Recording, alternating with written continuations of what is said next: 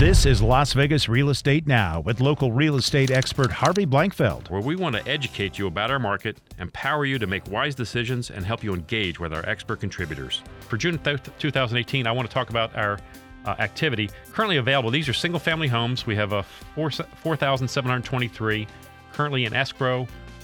Under contract, we have 4,664.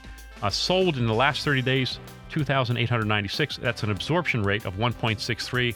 What's the absorption rate, you ask? The absorption rate is how many months it takes to sell a home based on how many are out there right now and how many we sold in the last 30 days.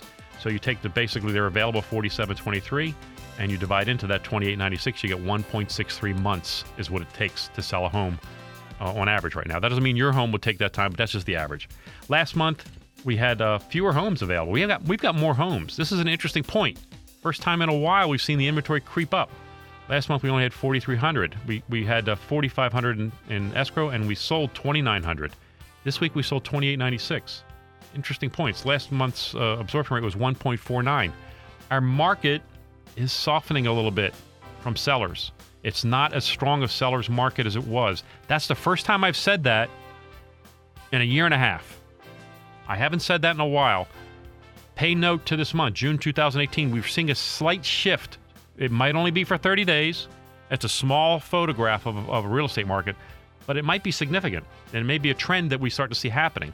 So the volume has dropped also year over year. Last year, we sold 3,300. I have some other charts to show you guys. And one of the things is conventional loans are just dominating our market right now.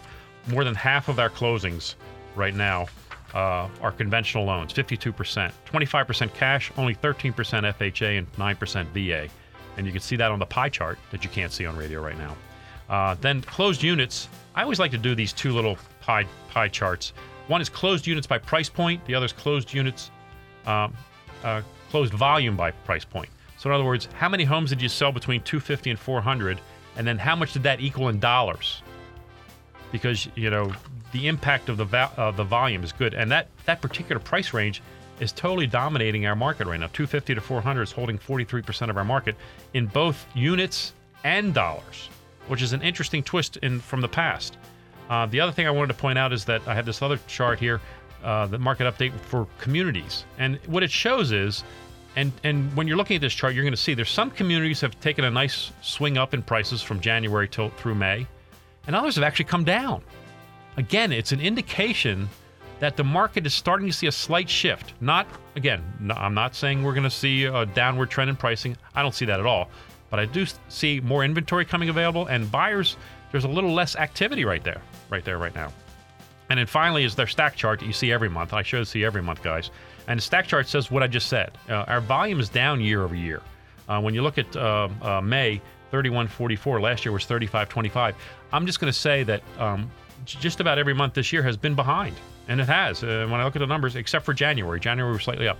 Every other month has been behind the volume. What does that mean? We're selling slightly fewer homes than we did last year. Now, Jeff brings up a good point. That's resales. New homes, however, have done very well. And they've picked up, and probably picked up more than just that slack.